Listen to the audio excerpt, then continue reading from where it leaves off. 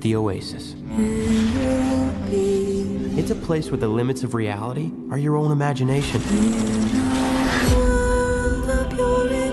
People come to the Oasis for all the things they can do, but they stay because of all the things they can be.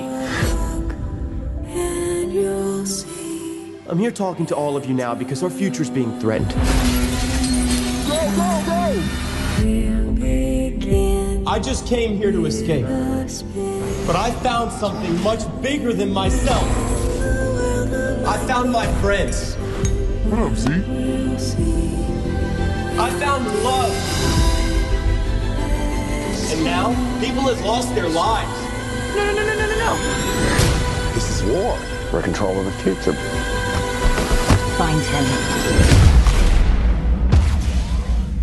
Welcome to the rebellion, Wade.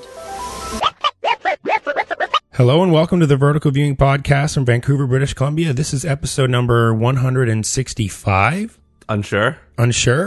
And my name is Scott. My name is Rick Chung. Nice. Joining us today is the national film critic for City News and Breakfast Television Vancouver, Thor Diakow. Yes. Welcome. Thank you. It's been a long time coming. I'm excited. We've wanted you here for many months. Me too. I'm just excited to see Rick again. You guys are tight. Yeah, we've been going to screenings for years, I guess, now. Oh, yeah. Brothers from another mother. Or what is the line from Isle of Dogs? Is it like something from another litter? Or Yeah. Oh, yeah. what was that? I don't recall. Well, I'm the runt of the pack. Oh, nice.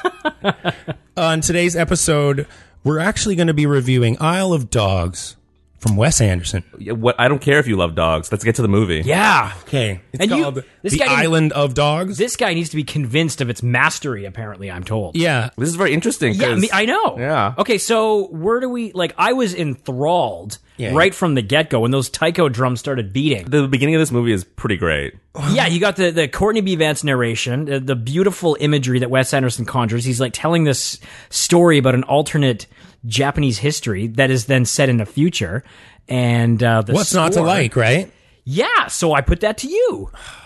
Well, we can find out. Okay. You can find all of our episodes on iTunes, Google Play, TuneIn Radio, the podcast software of your choice. Our website's verticalviewing.com.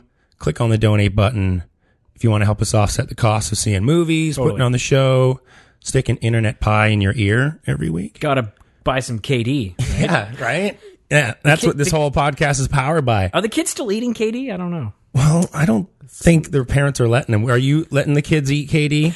Sometimes, yeah. With They probably love frozen, it, right? frozen peas in it, yeah.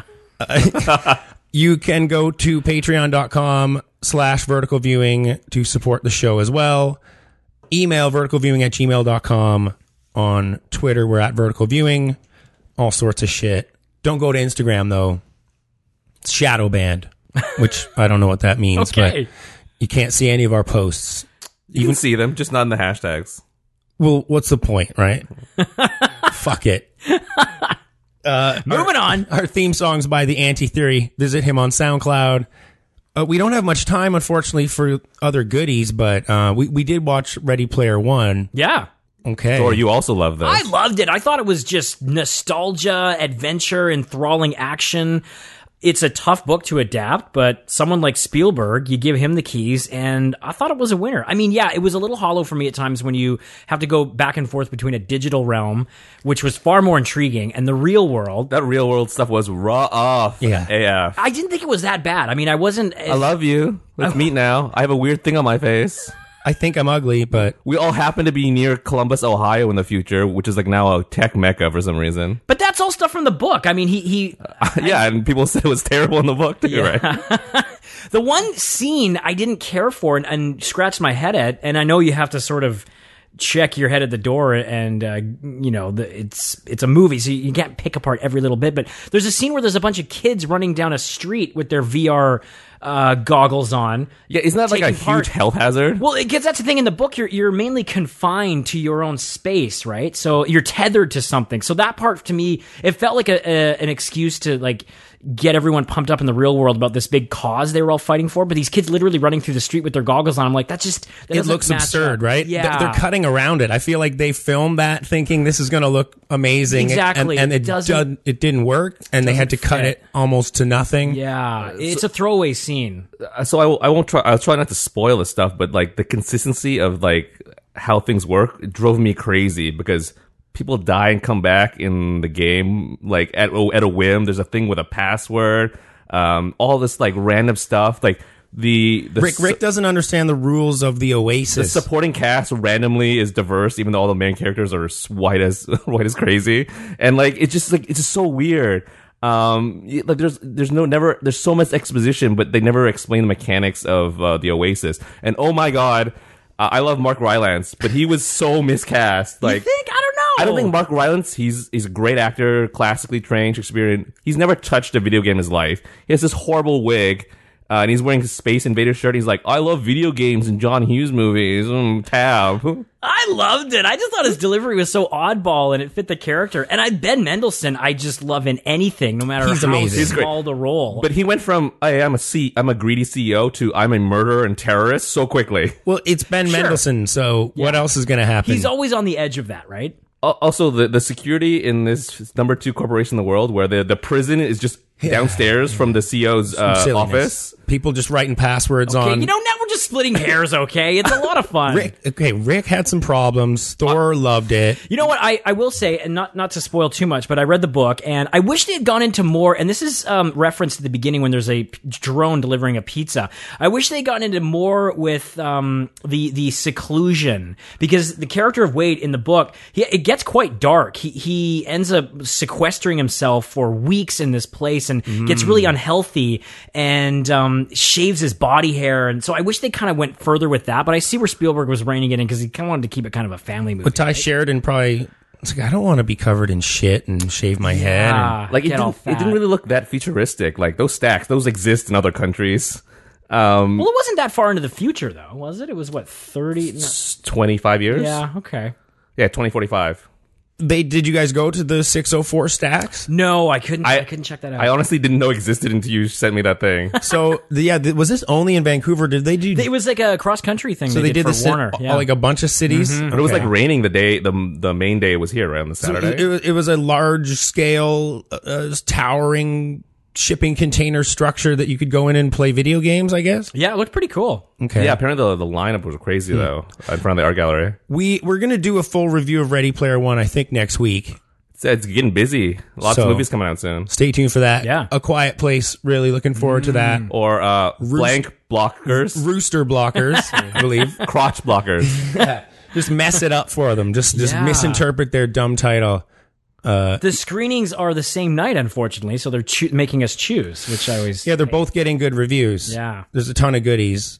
I'm pretty stoked about A Quiet Place. Well, I feel like there's an angle there with... It's John Krasinski, his, I think, third feature directing. And I've seen his 2 previous movies, yeah. and they are terrible. So Really? I'm really curious about this, because this sound movie is getting incredible reviews. And he wrote it, and he's in it with his real-life wife. Yeah, and there's like, the whole concept is it's a horror movie that's with no dialogue, because that's Yeah, there's the some premise. beings And I'm following a them. sucker for a creature feature. and Yeah, I feel like it's- that's a grade A premise for a horror movie. But it's PG-13, which has you What? worried. yeah, Is it? PG-13. Oh, Does that mean that... I was asking you this earlier. Would a movie ever get an R rating, do you think, if it's just based on terror alone? Like, if a movie's not violent, it's just scary. No. Could that ever get an R rating? I don't think so. So there, like the MPAA is like a gong show. There are movies that just get R ratings because they feel adult, like Lady Bird or Phantom Thread, even though there's like really nothing explicit. Well, in no, those I think the movies. Lady Bird though is mainly because there's a shot of she's reading the Playgirl, and there's some dong in there, and that right there is a strike. Like, Oh, you Damn. actually see it? yeah, you see penis when she's outside the convenience store. Thor saw it Well, I mean, right away. Oh, yeah. You saw what's his there's face swearing, topless in too. Titanic. lots of There's a swearing. bunch of F-bombs Yeah, in well, what Lady was Bird, for Titanic sure. rated? PG-13. Yeah, they may have clamped down over the years too. But also, 'Cause like it was studios. beautiful. It was Draw Me Like One of Your French Girls, Rick. Yeah, I don't think you would get an R rating. You would definitely have like a rating that would reflect psychological terror, and you actually see that sometimes written into the description. But I don't think to get an R, you'd have to have. It just suggests to me that all the terror and scares are more suggested than like literally visualized. That's cool. I'm on board for that. I mean, look at Dunkirk. It was so effective. One of the best, I think, war movies in recent memory. But it was PG. It was rated PG. Yeah. Right? And you could argue things like The Dark Knight and other movies like that. They should have been R anyway. The pencil scene in The Dark Knight should have gotten you an R rating, but they cut it so close to the bone that they managed to get that PG-13. If it's bloodless, they give it a lot of credence. Also, if you watch that documentary, This Movie's Not Yet Rated, studios. Yeah, good. NBA is actually run by studios essentially, so they get a lot of leeway when it comes to those things. So it sounds like there's some mechanical dogs out in Trash Island that are coming for us. So nice segue. We should probably get into this.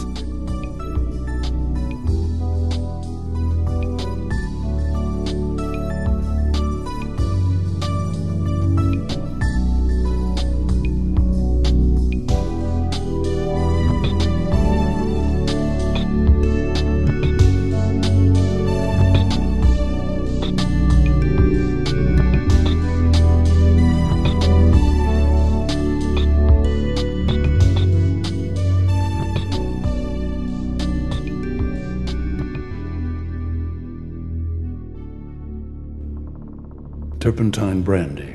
It cools the head and warms the dog bones. It may snow tonight. Really? Thank you very much. Wow. To whom it may concern. She sees the future. Huh. No. She understands TV.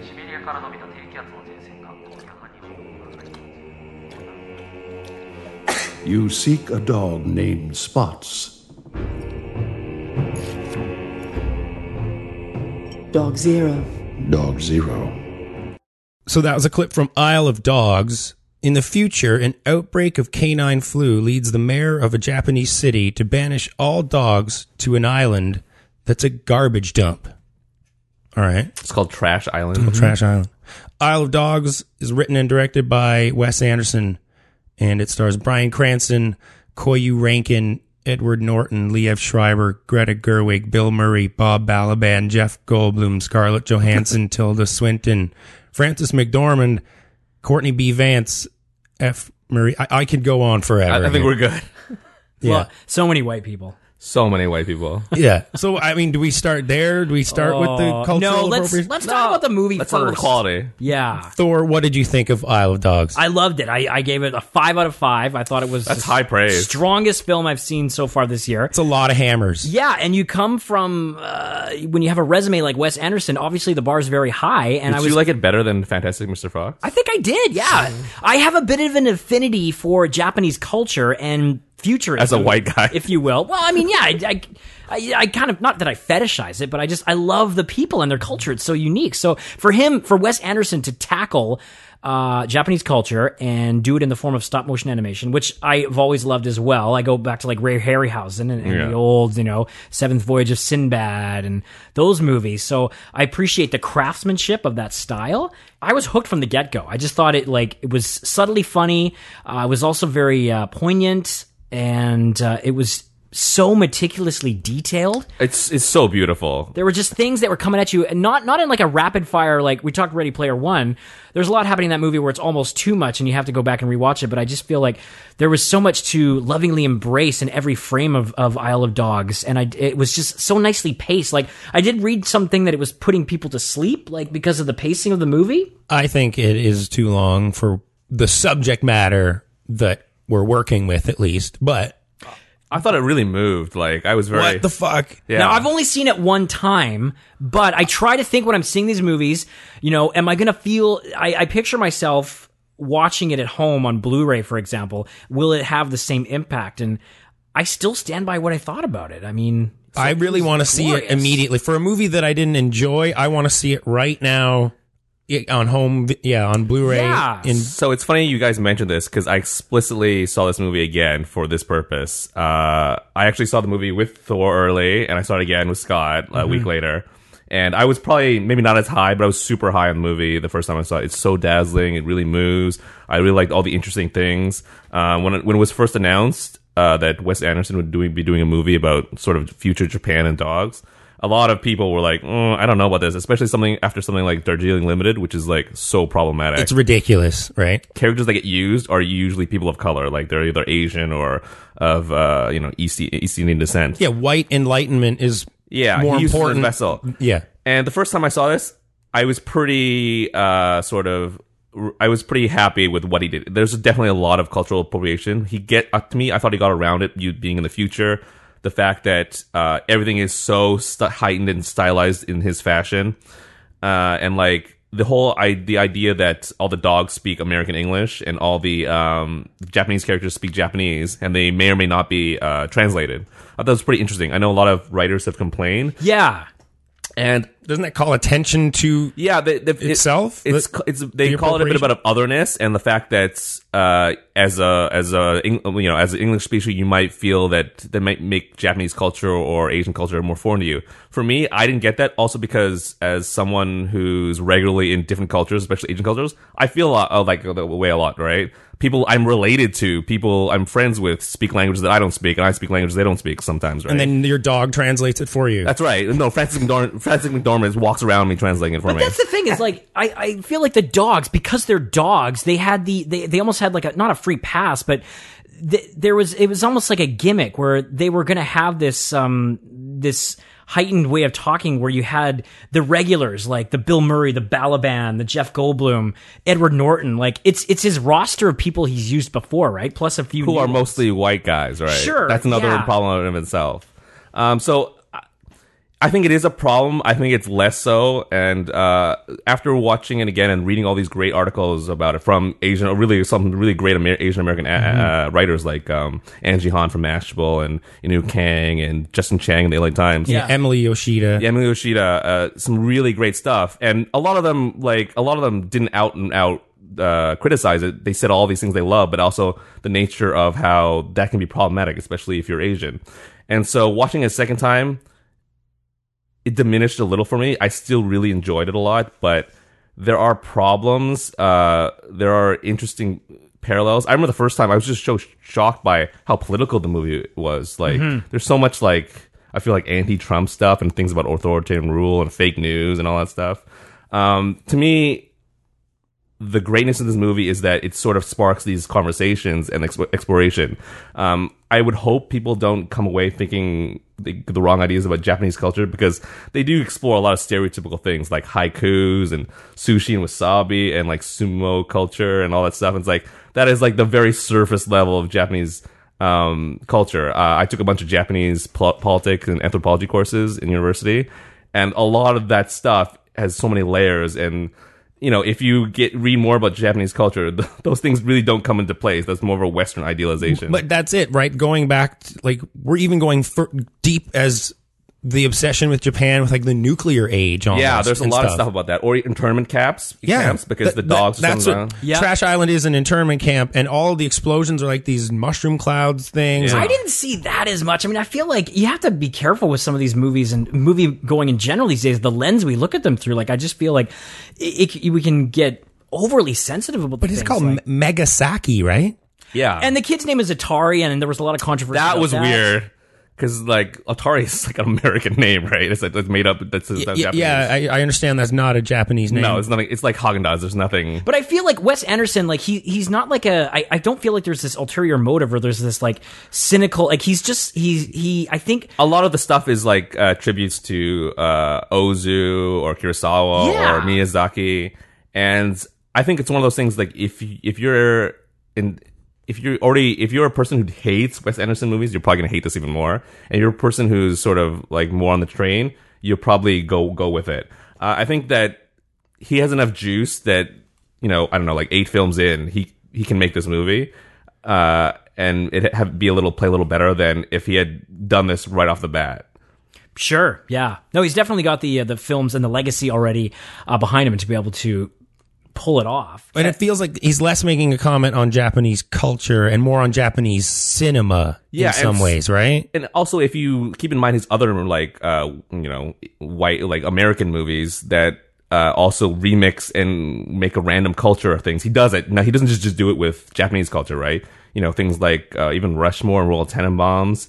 Like, those are weird movies that don't exist in any, like, he takes little things that, like, when does this take, like, the Royal Tenenbaums take place in present day, but that movie really doesn't, right? No. There's nothing, it's hard to and this see really real world in it. Isn't the future necessarily. They're still using little label maker stuff and old Commodore 64 monitors, which I love how all of the on-screen security cameras are all like cell animation. Yeah, that's really interesting. And there's like paint. I almost wanted to go into a fully hand-drawn animated film from Wes Anderson whenever I was watching those. Sure, but I mean, those little things you described, those were just elements that to me added to this whole beautiful, rich tapestry that the movie brought. And I didn't look at it. And this is me, a privileged white guy watching a Wes Anderson movie. So I'm just explaining You're like patient zero for this movie. Yeah, I'm just explaining it from my perspective of the movies I've seen in my life and what I think about Wes Anderson. But I thought it was a loving tribute and a love letter to Japanese cinema, art, and culture. And yeah, you mentioned the sumo wrestling, but the sushi thing was brilliant, just how it was. And the parallel between that and there's like a surgery scene later, the precision. I think it was more about... It's a violent movie, isn't it? Yeah, like I said, I think like knowing like this is his thing, that it's not specific to Japanese culture, you get him more leeway. But the fact that he does use things that, if I told you to like, hey, name some random Japanese things off the top of your head, you would say these stereotypical things, right? That's the thing. Yes. Yeah. That's one of the problems. Yeah. I think that people are reading into it too much, but it is, I think Wes Anderson doesn't have nefarious purposes here, obviously, right? He sees the Japanese culture as a window dressing or almost like a design scheme for his dollhouse. That every movie he makes is a dollhouse, and he's like, well, what color scheme or what motif are we going with on this one? There is no direct reason. There's no reason this needs to take place in Japan. It's not hilarious. It's not anchored in any real Japanese touchstones or any cultural. Like it doesn't unless it had something to do with Japan as its source material, it doesn't. You could put this anywhere and it'd have the same impact, except for these things we're talking about, like internment camps or atomic bombs, fallout, or I mean, I think it does help that the last movie he made was the Grand Budapest Hotel, which does the same thing for like World War II and like Nazis and stuff like that, right? Without naming that one does it in a much more direct way with big banners and like they're really going for it. There's no oppressive government here other than just this one city, right? It's not all of Japan, is it? It's just the mayor. It's not like it's the president of Japan or prime minister. Yeah, that's true. It's mainly Nagasaki and the surrounding area there, the environs, if you will, of that area. But to me, it's also like it's a possible future. It's just an interpretation, much like Wes Anderson's movies, like of a kind of heightened, somewhat fantastical world.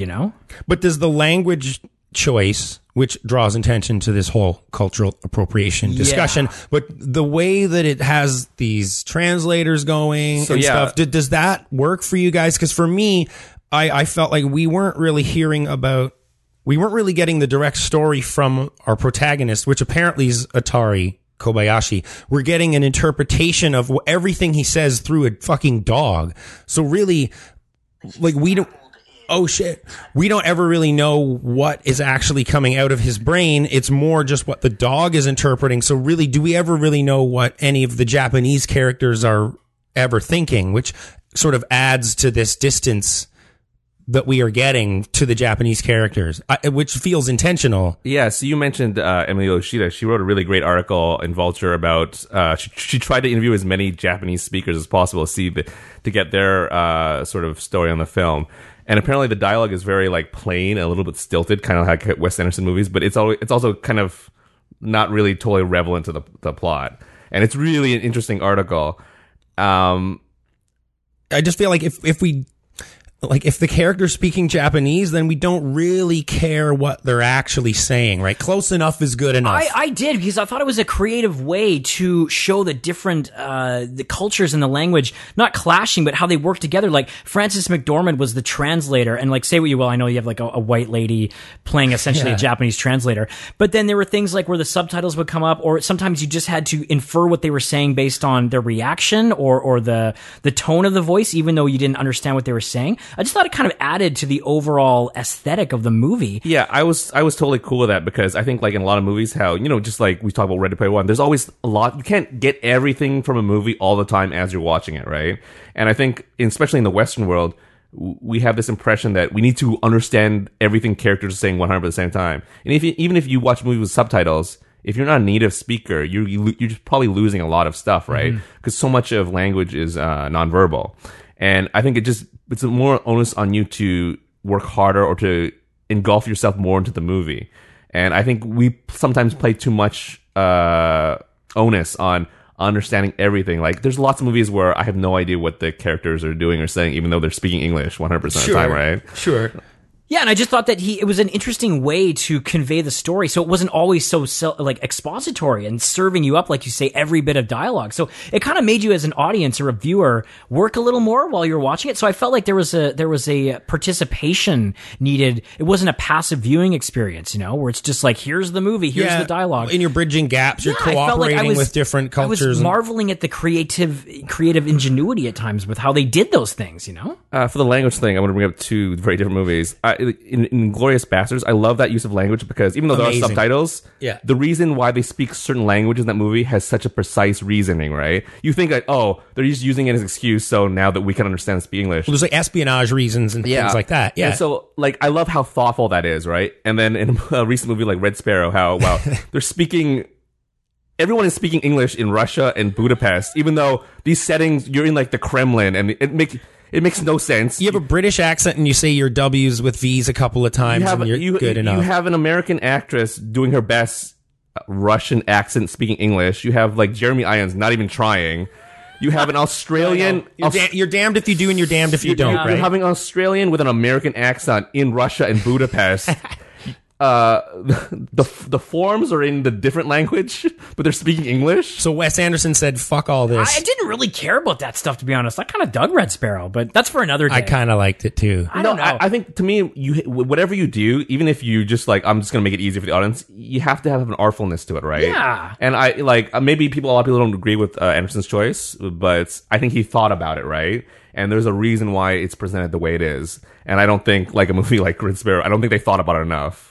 Yeah. Sure, but I mean, it wasn't that kind of movie to me. It was just more of like a Hollywood spy thriller adapted from a popular book that to me ticked a lot of boxes. But I mean, that's again, we're talking. I actually like that movie. But I think there's a lot to like. Right? I had a lot of problems with that language thing. Yeah. Oh, sure. But yeah. I think, like I said, you're damned if you do and you're damned if you don't. Like, Wes Anderson tried something different here, and he's still getting criticized for it in some ways. And he tried to do it almost in sort of the cleanest way he could, just have everyone speak. There's even a title card, which again draws more attention to what he's doing. This all seemed maybe like it might have been avoidable if he said it somewhere else. I mean, but that opening title card that says "Note to viewer." All characters speak in their native language. And the dogs are translated into English. And the dogs, which is just a weird thing to say, but it does help to explain what's going on. Yeah, because the dogs aren't people, so they're almost like this different race. So, yeah, I mean, they do all sound like, really good actors and white guys, but it set them apart from the humans. I also think, like, with animation, you just can get away with a lot more things, right? Look at Kubo and the Two Strings, which I love, and I think is an astounding picture. But are you telling me Matthew McConaughey and Charlize Theron aren't Japanese? Well, yeah, I mean, it was totally criticized for that, right? You got the British kid from Game of Thrones voicing Kubo, right? But again, I overlooked that stuff, and here again, white guy talking about this, but like Coco, like that's a lot of Americans, and I know they had a lot of Mexican Americans and Hispanic people making that movie. They clearly did the work. But at the same time, I think like if this movie had been live action, if Coco had been live action, it's just harder to forgive these things, right?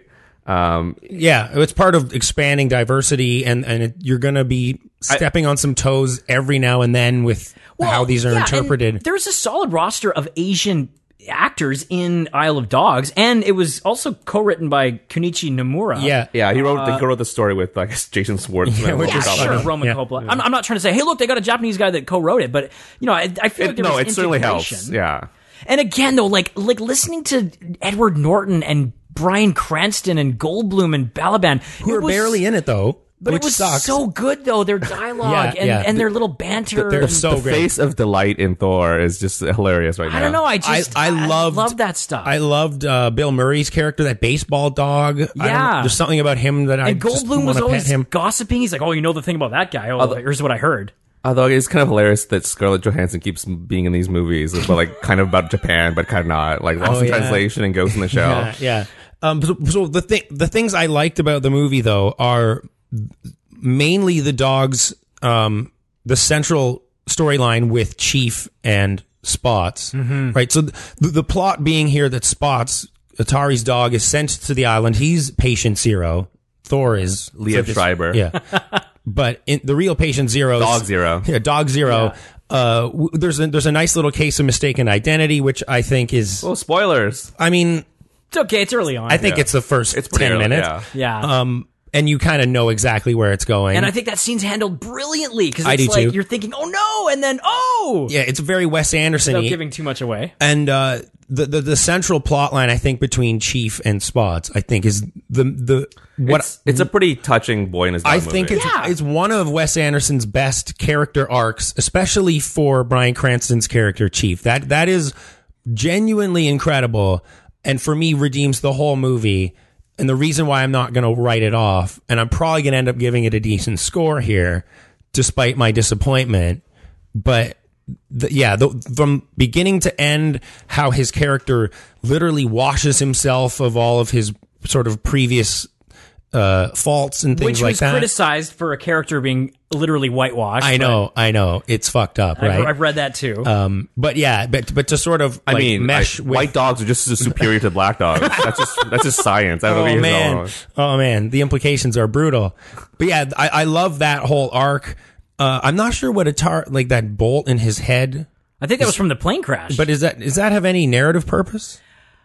Does it affect Atari in any way? I don't know. I mean, it's a great visual joke. It's so Wes Anderson. Yeah, I think that's what it was. It was like, he didn't just walk away from his plane crash thing. He gets, it's part of the resolution. But I thought that having Atari as your protagonist, apparently, which I guess is really not case. The film shouldn't have sort of given you that red herring, I think, without being too spoilery. I don't think we should have sort of came in with Atari being our alleged protagonist and then doing a dodge over to Chief, who we really are following. That narrative is so strong that I think Wes Anderson should have just set it right front and center. Isle of Dogs should have been about Chief. It's his story. It's not the story of a boy losing his dog and getting his dog back, quote unquote. I still feel like it is a big story about Chief because there's like a redemption there with him. Yeah, I think he's the main character, Chief, Bryan Cranston. Yeah, well, that's what I'm saying. Why didn't Wes Anderson just thrust that entire... Make him the boy's dog? That entire narrative is what we're following, as opposed to sort of all of this other complications. Because for me, the film was messy and kind of all over the place plot-wise. Well, I mean, not to reveal the plot, but I think that's how you get so many characters. I mean, we can get into spoilers. I think we probably should. Rosebud. So if we went into spoilers, that's how it's revealed that all the characters are somehow related, how they can get on this rescue mission, but it's not really a rescue mission because he doesn't need rescuing, all this stuff, right? It's like a Trojan horse story, right? Yeah, kind of. the angry dog Chief who we've been following is actually Spot's brother, and he's your new dog, Atari, and he's going to take Spot's place. Yeah, that whole arc, and from where Bryan Cranston starts and ends, it's amazing, and among the best things Wes Anderson's ever written, I think. And I think it deserves a little more focus than the movie gives it, which is a lot towards the end, but I feel like it's so muddled with all of these other complications. I don't know if you needed to have all this political stuff to make such a simple point about a dog going from a stray to someone who loves humans. I just don't know if there would have been enough there for a feature film. I mean, I think Wes Anderson makes these fairly simple, straightforward stories, but they're told so in such complicated, right? Sure. That's his thing. My bigger issue was the Greta Gerwig character, and she's been criticized as the white savior, right? I just found the character kind of annoying. She was definitely a weak spot for me. I love Greta Gerwig, but it's like they have to bend over backwards to make her character white, right? Yeah, I was disappointed in because they're like, whoa, all the Japanese characters are going to speak Japanese. That's a thing. But then randomly, this white person is like one of the leads. Exchange student. Yeah, and speaks English and like is the savior character. That was really like. And she's shouting, and it just kind of was off-putting. Does she have anything to do with the final resolution? Oh, yeah. Like, I mean, she's the one that galvanizes them to stand up for this whole thing. But she delivers the cure. That should have been a Japanese character, right? I don't know if you needed... Yeah, I'll meet you there, for sure. Yeah. So when I say that, he gets away with it mostly, that I feel like that one factor almost invalidates all the stuff he tried to do, right? But then there's other times where, like, there's a scene where Bryan Cranston's dog meets Scarlett Johansson's dog. And they're up. A lot of that stuff is super weird. But they're talking, and it was like I was more enthralled by that than like the average conversation between two actual actors and humans in any other movie. Like it was the cadence and the timing of their conversation and the quality of the vocal like tracks they had laid down. This is one of Bryan Cranston's... And the way he stages the shots, I was like mesmerized. I honestly think this is one of Cranston's best performances he's ever done. Yeah, and he's voicing a dog. Yeah, and Scarlett Johansson, I think all of us are kind of in love with Scarlett Johansson's voice. From her. Like, it does something to our ears. Yeah. I really think so. So when you hear her talking, there's some silkiness that just puts you into a trance. But it was the way he created the dialogue and conveyed these dogs interacting. It felt so human to me, you know, and I thought that was brilliant. The voice casting all around was superb. The first time I saw it, it drove me crazy because it was like, I know who, like, Scarlett Johansson's character. I was like, I know who this is, but why can't... Yeah, because you fell in love with her. Yeah, because also she's such a good voice actress. Yes, that's like, what does this. She can, like... Kind of husky. Yeah, like, she can, like, sort of, like... use her vocal cadence to just like modularize her performance, and it's so underrated. It's almost like she's whispering to is there any reason why all of the main dog cast are male? Like, I don't think we needed them to be. We could have had a few more female. Yeah, that's fair point. Yeah, you know, totally. Even from Wes Anderson's typical repertoire of white actors. Could he use Marissa Tomei in there or Saoirse Ronan? Or he could have, Saoirse Ronan. She could have had his mom, Angelica Houston. Yeah. Well, I mean, he had Frances McDormand. I would say like not a dog though. A lot of his movies, there are like an ensemble of men and like female supporting actors. Yeah, so I feel like it's like a trend in his movies. Don't know if he has any film with a female protagonist, if I can recall. But yeah, Isle of Dogs is an achievement. I need to see it again. Clearly. Because I feel like there's a lot I didn't pick up on. I don't understand the tooth bombs. They're really weird. What's to understand? It's just weird and dumb. Okay, so that was stupid. Would one replace one after I don't know. You can only have like 17 or something, right? He said like if I do this 37 more times, then I can't chew. He's using all the teeth in his mouth. Yeah, so he has to gauge them so that he can still chew. So but it didn't look like when he was shooting them, he was diminishing teeth in his mouth. Because he only did it like Oh no, he did it a bunch of times. Yeah, at the end there, he kind of did it a lot. So stupid. It was a little weird. Okay, fair enough. But again, I feel like this is awesome. We're talking about the characters and the plot, but you got to remember the craft, the technicality of this movie. Like I talked to Koyu Rankin the other day, and he says he laid down his vocals 2.5 years ago. Like, oh wow, the thing that what they do with the stop motion animation, like that needs to be acknowledged and addressed. Big time. The fact that they made it like that. Every tiny movement is one frame of film. Well, and to nail. Wes Anderson has that distinct style and that distinct pacing and that distinct rhythm. His to shots be able to convey that in animate, like I don't know how he knows to be. Okay, so the shot has to linger, and then once it gets a little bit, then a little rag will float through. Then the one character will turn to the side, and it's all in camera. Yeah, and to know your style so well, to be able to nail it in that complete other medium is incredible. Yeah. He has such control over his vision, right? And the crew that he used and the technical behind the scenes, like and the Fantastic Mr. Fox was a lot of just plain sets, rounded mounds of grass with a tree on it, and sort of old Looney Tunes kind of looking stuff. And the sets in this look like they cost several $1 million to build in some cases. Probably they look massive. Well, they're not very tall. Well, there are what look to be big, huge wide shots that I don't know how they look like giant 30-foot sets, you know what I mean, that he's zooming in and out on. I think stop motion animation is probably the perfect vessel for Wes Anderson, like his style, because his movies are so symmetrical, so precise, so perfect, right? And you can only get that so much with like filming in real life, right? But like especially stop motion, you literally have the time to make everything. It's incredible. Anything that's not in its place, you can just take out. Mm-hmm. It's that perfect blend of both realms, you know, the animation and the live action. And unlike CGI or even like traditional animation, you can do things like set decoration and costuming. Put corduroy on everything because his name's Wes Anderson and it has to be corduroy everywhere. Mm-hmm. Yeah. This movie was great, but I don't know what has to do with my expectations being at ridiculous levels, because The Grand Budapest Hotel might be one of my favorite movies, period, ever. And where can you go from there? I don't know. I mean, I would say this is like the Grand Budapest Hotel of his animated films. Yeah, he's only done 2. It's hard because you're comparing it to Fantastic Mr. Fox, which was brilliant at the time, but it almost seems quaint now. But I feel like it earns its emotional beats in such a stronger way. Isle of Dogs, I was just getting tired of how many times a character would stare into the camera and then just well up with tears, and then I'm supposed to automatically feel emotional just because it's cute and it's heartfelt and this character's sad.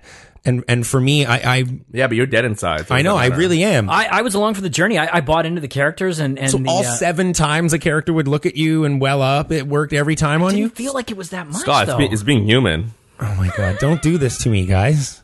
Don't do this. I need to see this again to have a real emotional reaction to it. I don't know. You might hate it more. And I hate to say it, I may temper my praise seeing it again, but. You guys loved it the first time, so I can only go... I mean, I did see it twice, and my enthusiasm was demurred a bit, but I still really enjoyed it. Fuck. See, I want to give this a 6.5 out of 10, but that's crazy. No, that's Jesus crazy. Christ, get out! It's a 7 for me. Aside from the problematic stuff we already discussed, I do feel some of the story stuff and some of the things you mentioned do feel a little more artificial the more you're familiar with it. But at the same time, like, the craftsmanship is so good, insane, and it's like, you know, like, it's a Wes Anderson movie. It's like, you know exactly what you're getting, and he gives it to you in the highest quality he's given it since. I'm wondering what his next animated feature will be like.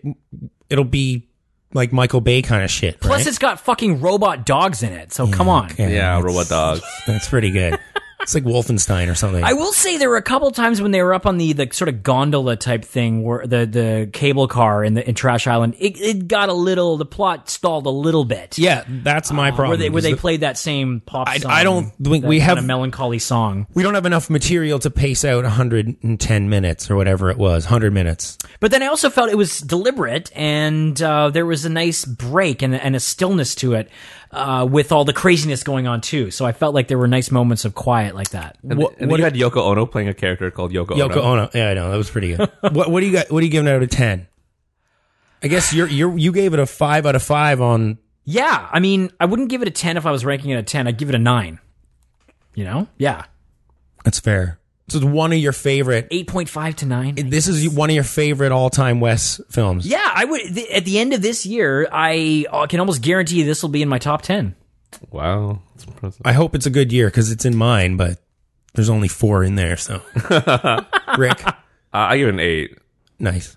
It's high quality Wes Anderson, not without its flaws. It was way better than I thought it would be, and it surpassed my expectations. And I was just amazed to see him push the boundaries of storytelling and technical prowess again with the style he did it in, and it left me waiting to see where he goes next. I'm willing to go up to a 9 on this one. Woo, now we're talking. I want to.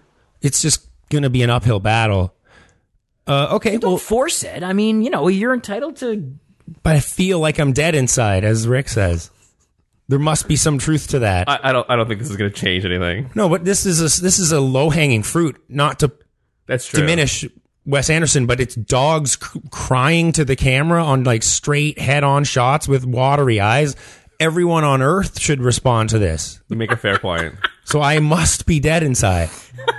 I'm gonna go back and see how many times these dogs are crying on screen. I swear it's It's fucking Yeah. Well, no, really? humans do it too. everyone. Yeah. I was going to go back quickly though to the bolt in the head with Atari. I think it may have a purpose in terms of tension building, where he's running out of time because he has to get that addressed or dealt with.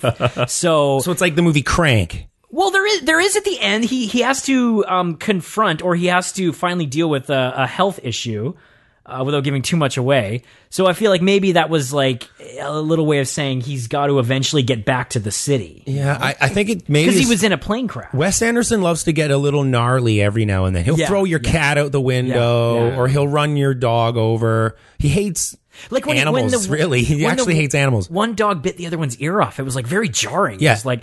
And I love that where it's like it's a cartoon. You're watching an animated movie, but it's like a lot of it isn't for kids. He reminds you that this is a Wes Anderson film. Yeah. There's like that streak of pathos, or there's like a moment of poignancy, or to something remind that you, jolts you. Yeah.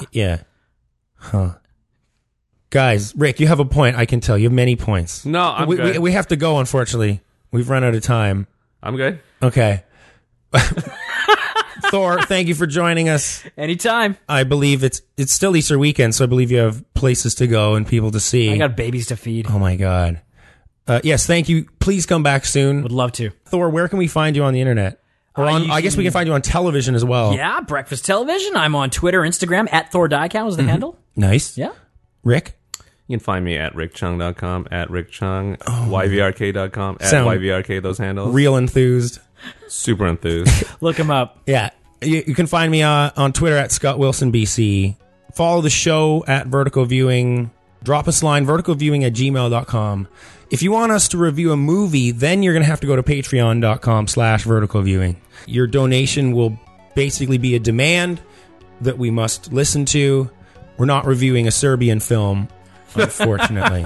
No one's asked yet, but we're just telling you. Unless the price is right. Well, wow. The top tier is $3, so maybe we should create a very... No one wants to know it. But yeah, if you want us to review a film, let us know. Patreon.com. You can also go to verticalviewing.com. Just click the donate button if you want a one-night stand with the show. That's just PayPal, whereas Patreon's a reoccurring donation. You get it. All right. Google Play, iTunes, TuneIn Radio, all that shit. Do you have final thoughts? Any of you guys? I do, in fact, love dogs. Rick, you do, in fact, love dogs. I heart dogs. Is that the final thought here? And I love Wes Anderson. Ooh. Yeah. Said the white guy.